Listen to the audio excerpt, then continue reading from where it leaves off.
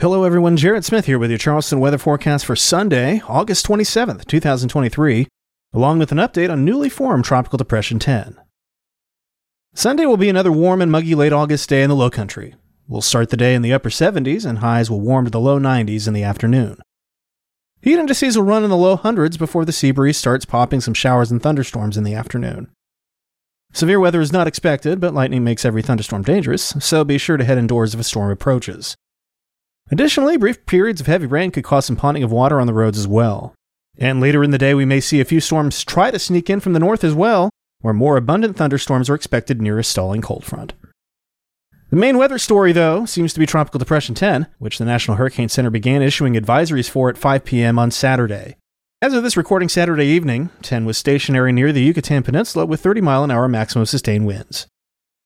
10 is expected to stay stationary for a fair bit of the weekend, strengthening into a tropical storm and likely taking the name Idalia, before starting to make a move towards Florida, perhaps as a hurricane, as we head into Tuesday.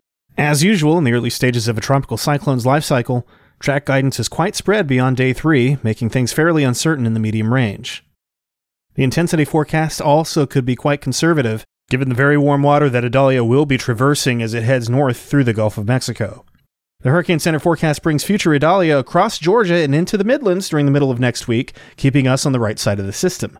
And typically, this would increase the risk for coastal flooding and beach erosion, especially with onshore winds ahead of the circulation.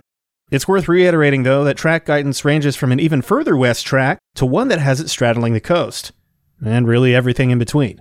With that in mind, we're going to need to see more data before we can start making concrete calls on just how much 10, or future Idalia, will impact us in the low country. Regardless, we look to have a rather unsettled week for much of next week anyway, Idalia or not, thanks to the stalled front nearby. Coastal flooding was also going to be an issue regardless, thanks to the full moon at perigee on Wednesday, though Idalia should enhance that flooding threat. Bottom line here is just to stay tuned to forecast updates periodically over the next few days. Certainly nothing to freak out over by any stretch, and right now looks like the kind of tropical brush we handle pretty well here. And that was Charleston Weather Daily for August 27th, 2023. I'm Jared Smith.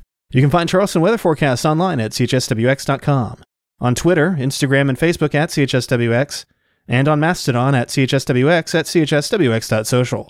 And don't forget, I've got a new automated real-time feed of severe weather alerts on Mastodon too, at alerts@chswx.social. Thanks for listening, and I'll talk to you tomorrow.